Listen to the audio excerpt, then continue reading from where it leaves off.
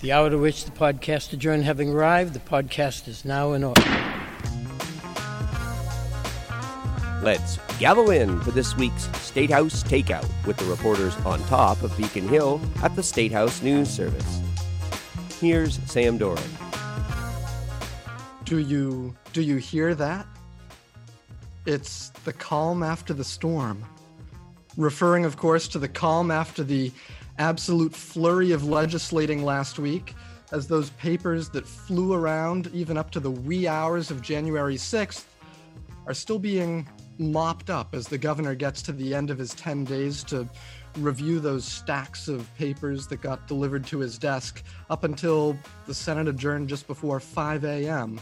on its final night or morning of sessions.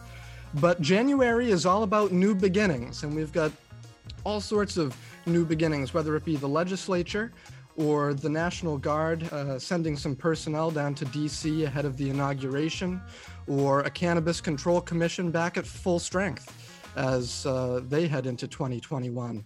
So to join us this week on the State House Takeout, we've got a full house of State House News Service reporters, Chris Lasinski, Colin A. Young, Matt Murphy, and Katie Lannon, to talk about the start of this new year.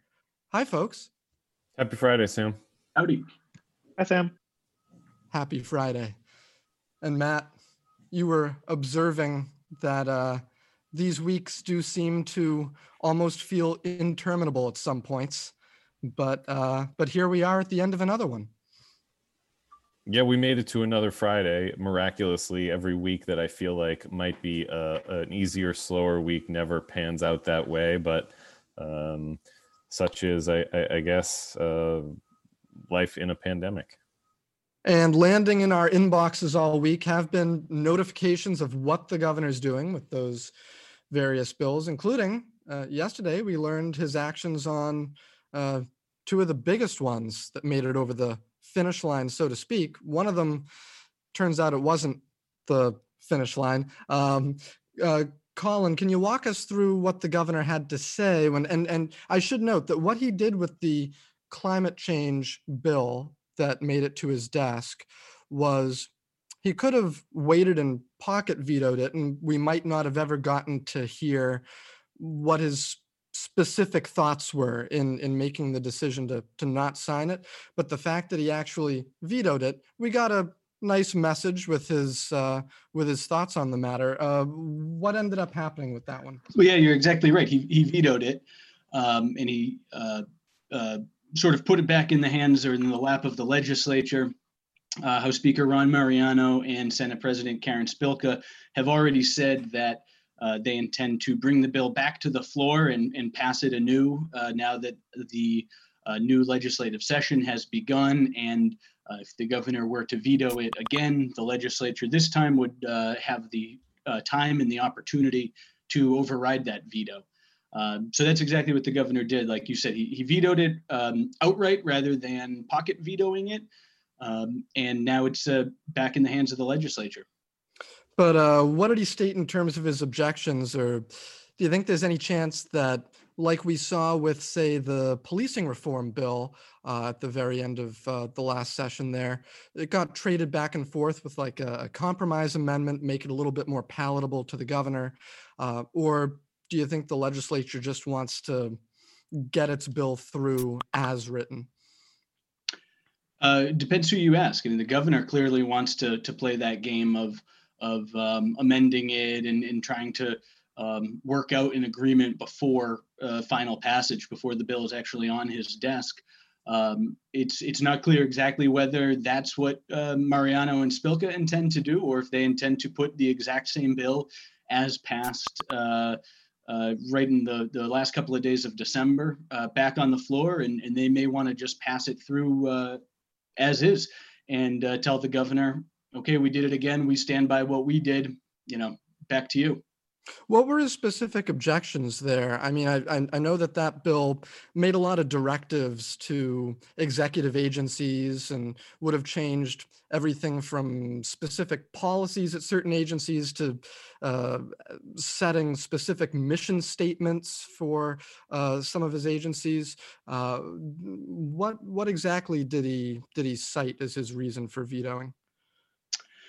He pointed to concerns from the commercial real estate industry, folks who said that some of the provisions in the bill, in the climate change bill, would affect housing construction and would, these groups say, essentially slow it to a stop. So that was, of course, that's an issue that's of real importance to Governor Baker. He finally got his housing choice legislation through, something he's been talking about for years. That was one of his primary concerns. His administration, even before the legislature, the conference committee even got its report out, his administration had staked out its own emissions reduction target for 2030 at 45% below 1990 levels. The legislature came back and said, no, we want 50% reduction.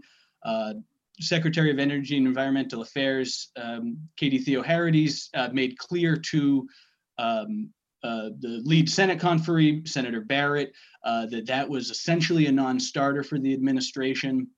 She had said that they had modeled out the differences between 45% by 2030 and 50% by 2030. But in the governor's veto letter on Thursday evening, he actually put a number to that and said that the difference would mean, or could mean, up to $6 billion for Massachusetts residents. Wow. And you mentioned housing choice. A lot of this does go back to housing production. And Katie, with the governor's actions on the economic development bill last night, that's also a lot to do with his housing choice provisions. And then some sections that he struck from the bill. And as we know, the fact, and as we've said, the fact that the legislature took this right up to the last minute meant that he was able to exercise his executive authority, sign the bill in part, throw out some sections. What did he discard there? Yeah, so way back in, I don't even know if it was December or earlier January, but some point in the last session, if you guys can remember that, we did have a whole kind of question and almost a debate as to whether the governor would be able to line item veto this bill. And I guess we got our answer when he, in fact, sent back this bill, signed most of it into law, and vetoed 11 outside sections. 3 of those deal with a affordable unit requirement in development projects that would benefit from a tax credit. He says that would make projects more difficult to finance. Kind of a theme here. You could connect the 2 bills. He doesn't want it to be harder to build new housing. That's certainly something we've heard from the governor for years, that it needs to be easier. He vetoed a rural jobs tax credit and sections that people were closely watching around a local option for tenant right to purchase laws and a process of sealing records in eviction cases. So those are kind of the housing related matters. Of course, those are things that, you know, as far as that bill is concerned, they're just dead and done, but that doesn't stop any interested legislators from refiling them, though we have seen kind of how tricky it's been to get an agreement on housing related policy in the legislature in the past. Don't know if that'll be something they'll be interested in coming back to. Sure. And so that's sort of mopping up the 2 of the big ticket items. We're still seeing action from the governor today. Actually, at 1:30 this afternoon, 1:30 on Friday, governor's going to be signing the so-called Laura's Law, which Chris Lisinski, I know you covered way back at its committee hearing, and that had a a long run of advocacy, whether it be in the pages of the Boston Globe, from Laura Levis's husband, all the way up through its action, I believe, on the final day of the session. What's the effect of that going to be for someone who's trying to find an emergency room? Yeah, it's not going to take effect immediately. It'll kick into effect somewhere between 6 months and a year after the state of emergency we're in ends. But once we do get over that hump into the next stretch of reality here, hospitals all across Massachusetts are going to have to comply with sort of baseline standards on signage, on lighting, on wayfinding, basically aimed at ensuring that the outside of hospital buildings are really clear about where the emergency room is and how anyone who's having a medical crisis can get in and get the care that they need. We're referring to this as Laura's Law because it's really inspired by the tragic death of Laura Levis. Many of our listeners might have read about this. I think Peter DeMarco, her widower, wrote this as Losing Laura in the Boston Globe. She was in her 30s, was suffering from a severe asthma attack, and tried to go to a hospital in Somerville, but couldn't find the emergency room, went to a door that was locked, and tragically died right there outside the hospital, all because the signage was not clear, keeping doors unlocked was not exactly followed. So this is really aimed at sort of patient safety and preventing this kind of horrible occurrence from ever happening again. Mm. So we're at the start of a new general court, folks, and sometimes an outside person who comes in from off the hill says, well, now we've got a new general court, bills are filed, we're going to get right to work. But it takes time to set up the whole committee structure, leadership structure, get things referred to committees. So, Colin, as we get into the new session, Speaker Ronald Mariano has some of these key positions to fill. Which positions does he have the option to put someone new into where there wasn't already? And of course, he might just shuffle everything around. We don't know. But what are some of the definitely vacant positions, and who are some of the folks that you see potentially rising up in the ranks in House leadership?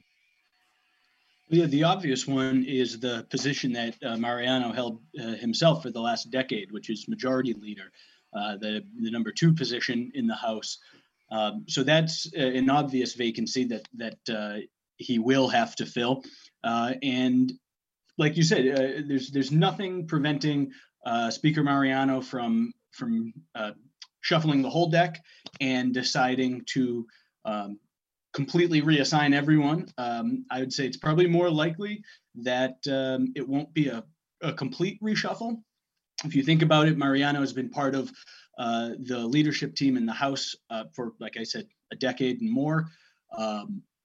So he, in a lot of ways, the former DeLeo leadership structure was in some ways also the Mariano leadership structure. He was the number 2. So he's familiar with working with a lot of the people who have already been in leadership. So I'd say 2 who are in leadership now who might be in line to move up maybe to that majority leader position would be Reps Joe Wagner from Chicopee, Paul Donato of Medford, and Mike Moran of Boston. They are all or had been assistant majority leaders. So any one of them could be elevated to that majority leader position. And then, of course, that would open up additional assistant majority leader positions.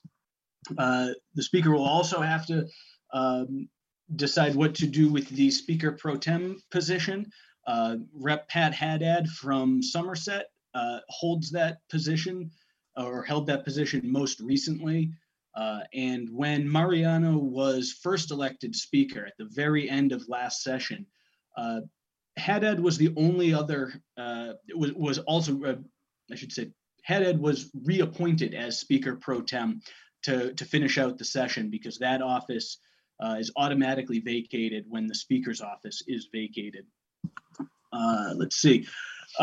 He'll also, like I said, can put new people in any committee chairmanship, but a couple of the big ones that he will definitely have to appoint someone to fill is the Committee on Healthcare Financing, which there's been a lot of turnover on over the last couple of sessions. between chairs, vice chairs. So there will definitely be a new chairperson atop the Committee on Healthcare Financing, and also the Committee on Public Safety and Homeland Security. Rep. Hank Naughton had been chairing that committee for the last number of years. He did not seek re-election this year, so that's another definite vacancy for Mariano to fill. Yeah, and interesting to see who he slots into healthcare financing, since that's always been a key issue area for the new speaker, and one of the top priorities that he identified as he took the office. And of course, we don't know what other shuffling might occur, and if he elevates someone like Judiciary co-chair Rep. Claire Cronin into a leadership position, then he would have to fill a committee chairmanship such as that one. That's a very sort of key, high-ranking chairmanship. I'd also say too that we sometimes refer to leadership as speaker, majority leader, assistant majority leader, speaker pro tem, those sort of formal positions. But it remains to be seen exactly how Ron Mariano is going to run his House leadership. Bob DeLeo used to have these leadership meetings on Mondays where he would pull his formal leadership team in, but he also would pull committee chairs in to, based on what they were talking about, or pull other people into the conversation who weren't necessarily who didn't necessarily hold these titles. So that's something Mariano might continue. He may have a completely new way of organizing his leadership within the House. So that'll be something to watch as the session gets going. Right. And just to refresh our collective memory, about how long does it take before those sorts of appointments usually come out? Usually the end of January, early February, sometime around there.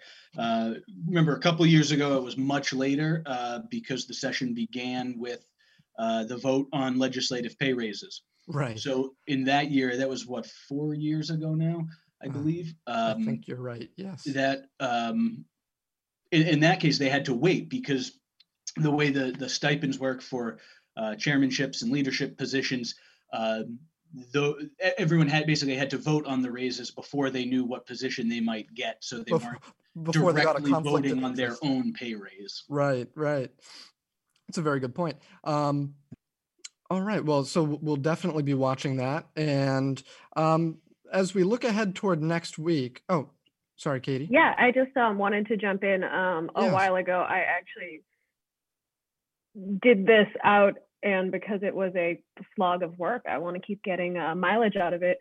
The committee and leadership assignments for House and Senate Democrats over the past decade have been done in a window ranging from January 21st to February 26th. So could be within the next week or so, although we haven't seen necessarily an indication of that, and that's only if past practice holds. But you get a long window depending on whatever weirdness arises, and certainly, as we know, weirdness has been arising. Weirdness abounds for sure, and I'm sure that there were a lot of face-to-face or in-person meetings in the past as they got ready to make those appointments in prior sessions, and not sure how the process might differ, where a representative used to get a letter at their office asking for input on what their preferences were for committee assignments, and this time around, exactly how that process will be handled, not sure. As we look ahead to next week, I want to pull Matt Murphy into the conversation here, because he's been reporting a fair bit on both security for the state capitals as well as security for the federal capital, because that FBI memo came to light, what was that, early this week, that got everybody, I can speak for myself. My phone was blowing up from folks I might not have even heard from for a while, who were saying, we just saw on the news that there's security risks for all 50 state capitals, et cetera, et cetera. But Matt, as we checked around with security folks around Massachusetts, it seems there is currently no specific or credible threat at the Boston Capitol. What's the status of all that? Because I know that some folks have been a little alarmed about that, and understandably so. What's our current threat level, so to speak? Well, you're right, Sam. I mean, I think we've all read the national reports on that FBI bulletin and the conversations that the FBI and the Department of Homeland Security and other federal law enforcement agencies have been having with states and local police chiefs, warning of possible violent unrest in the run-up to the inauguration on the 20th. But we have heard repeatedly this week from Governor Charlie Baker and from law enforcement in Massachusetts that there are no known threats to the State House, to any government buildings, or anywhere else in Massachusetts. Now, that could change. The governor says that his administration is in constant contact with the Fusion Center. That is a law enforcement hub that brings together state, federal, local officials so that they can share intelligence and monitoring. But the message from the administration continues to be no known threats. But of course, that could change at any time. We do know that yesterday, Thursday, the governor signed orders activating the National Guard. 500 troops are being deployed to Washington, D.C. to assist with security in the run-up to the inauguration and for Inauguration Day, and another 500 National Guardsmen will be on standby here in Massachusetts that the governor said will be ready to be deployed should any city or towns request backup because of situations unfolding on the ground there, or concerns they might have about groups planning anything or gathering in mass. Sure. So while currently no specific or credible threat here on Beacon Hill, understandably, some folks are a little spooked by the whole thing, and we hope that everyone stays very safe next week. As we look ahead to what is hopefully a brighter, more COVID-free year, Katie, I want to, and actually, Chris Lasinski, you as well, about the rollout of the vaccine that hopefully is just going to turn this year around and make it so much better than 2020 was.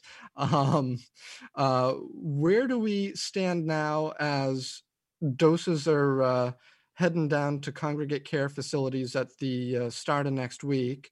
What comes after that? And if you're just some 75-year-old person living at home, what's the outlook for you getting a vaccine sometime soon? Yeah, Sam, I think you raise an interesting point there, because you kind of zero in on a source of some of the consternation that we've been hearing, that,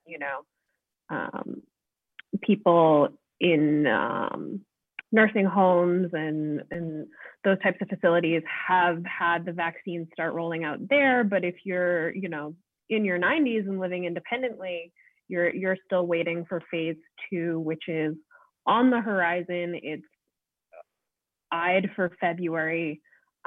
This week was First Responder Week. Next week is Congregate Care Week. So that includes shelters, group homes, jails, prisons. And then after that, we still get a couple more groups in phase 1. It's home-based healthcare workers who aren't part of that initial first part of the first phase.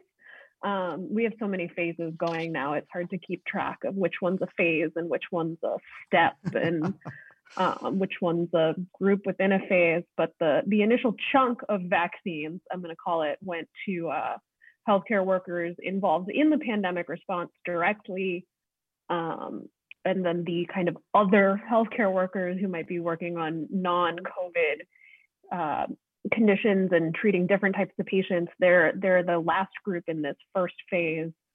Of course, because the plans for vaccination were really left out to the states.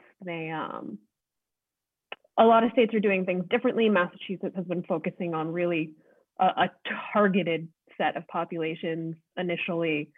So, in other states, you might hear of a focus on those people who are older than 75 already getting their vaccinations as part of the early wave. And a lot of people in Massachusetts are still waiting to find out when their vaccines will come, even those who are in phase 2, including essential workers, teachers, people with higher risk conditions. And the governor said that the kind of slow rollout of information has been deliberate because they need to wait to know when they get doses that'll be available. They don't want to overpromise and have to back up if they don't get a shipment that they were guessing would come. But at this point, we have about, as of yesterday's report from the Department of Public Health, about 33,000 people who have been fully vaccinated, gotten both doses. So that's a sign of some progress. Of course, you take that as a percentage of the state's population of almost 7 million, and you're still in the very, very, very early stages. Yeah, 33,000 is like one large town. Chris Lisinski, you were on a call with some Cape Cod officials the other day, and they've been doing this great Cape Cod reopening task force thing where they have these regular Zoom briefings, and you were on one the other day where you heard some concern, some worry about messaging on the vaccine and availability of information. Yeah, we should note the key distinction there that the officials who spoke, mainly it was Senator Julian Cyr of Truro, Democrat, who chairs that reopening task force, defended the way that the vaccines have been rolled out, said it's really necessary for it to be deliberate and targeted because that's the approach that the state is taking. And like Katie had mentioned, we don't want to overpromise vaccine availability and then have to take it away from people or have to have them change their plans. But he acknowledged that the Cape Reopening Task Force, and I would imagine a lot of other elected officials all across the state have been hearing frustration from the public at what kind of information they're getting. I mean, a good example of this, Sam, I think your original question was about older adults. This week, we read lots of media reports, including our own, that the CDC now wants adults 75 and older, or no, 65 and older. Now wants adults 65 and older to be pushed into the first phase of vaccine rollout. And I think that the governor's response was, yeah, we've read those reports too, but we haven't gotten an official bulletin from the CDC. So we'll have our advisory committee review that, but we're not moving full steam ahead into that because it's not exactly an official federal policy yet. So there still does seem to be a disconnect between the information that people are seeing and hearing about and what they're actually getting from the states that is creating some frustration in the public. But anyone you ask who can make a difference on that is really reiterating the be patient message that this is all for a reason and will all be over soon enough. And Colin, something that surprised me this week was a story that you wrote, as Katie mentioned, the congregate care or congregate living facilities that be able to get the vaccine starting on Monday include county houses of correction, state prisons. And I was surprised by the percentage of folks at, I think it was the Middlesex County House of Correction, who responded to a survey and said that they didn't want to get the vaccine when they become eligible for it. Do we know why such a large number of them? I think it was 60%. Why such a large number of them are so skeptical or hesitant or uninterested? Yeah, that was one of the survey questions that they asked specifically. I just want to pull up the numbers here to make sure I have them correct. You're right, Sam. 60% of the 406 people incarcerated up in Billerica said that they would not take a COVID-19 vaccine, an FDA-approved COVID-19 vaccine that was given to them free of charge. 60% said as of right now they would not be willing to take that. And of course, vaccination is done on a voluntary basis. So of those who said that they would refuse the vaccine right now, 34% of them said that they weren't a hard no, and that they could be willing to change their mind based on either getting more information, seeing, people they know get the vaccine and how it goes for them. That's one thing I've heard, not just people who are incarcerated, but people everywhere have said, I don't need to be the first to get it. I'd rather see how, my colleague who gets it first, see how they fare, hear about the experience from them, and then make the decision for myself. So the top concern among the people incarcerated up in the Middlesex House of Correction was the safety and effectiveness of the vaccine. There were just more than 31% of people who said they would decline the vaccine, cited safety and effectiveness as their concern. Just under 30% said they had a general distrust of vaccines, and that's why they would refuse the COVID vaccine. And 16% said that they needed more information on this particular vaccine before making their decision. So Sheriff Peter Katouzian did this survey so he would have this kind of baseline information before anyone starts getting vaccinated. Who's interested in taking it now, and then his office would be able to go back and see, 16% said they need more information.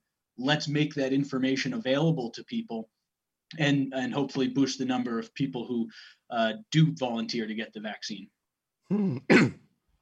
Well, all those folks who said that they, at least right now, aren't interested in getting it in that one spot, and I've heard from people I'm acquainted with who are eligible at this point who don't want it yet, largely because of what you say, Colin. They want to see how it goes for other folks. But that's the one thing that we've heard. When the governor went out to Bay State Medical Center in Springfield a week or two ago, they talked about this selfie station they have in Holyoke where Bay State medical folks were getting the vaccine, and seeing that was a really effective tool to convince other healthcare workers to get vaccinated, was seeing their colleagues who, so to speak, had a positive experience with it, and that sort of helped grease the skids for some other folks. Sure, but all those folks who might be eligible right now but not getting it at this time, the vaccines have an expiration date, right, on the doses. So I think that would cause the average listener to say, well, if I want it, is that dose going to go to waste, or what's going to happen to it? What happens to an unused dose in a situation like that? Well, so far, at least as of this week, the governor said that there has been no spoilage in doses of the two COVID vaccines that have been approved. And right, I don't understand exactly what the expiration timeline is, but at least to this point in Massachusetts, none of the doses that have been shipped here have gone to waste, so to speak. Every dose of the vaccine so far has gone into someone's arm. All right. Well, here's hoping that the vaccine turns things around for us, and hey, maybe with significant vaccination by the 4th of July, maybe we could have a nice 4th of July news service outing. Who knows? We'll have to see how this year goes. Folks, thank you very much for joining us. It's great to have the full stable of news service reporters here on the Zoom screen, and hope that next week feels a little bit less interminable, I think was the word that we used at the top of the podcast. As we hope for every Friday. A short week, so we'll see how much we can squeeze into 4 days. See how many days 4 days feels like. Exactly. All right. Take care, folks.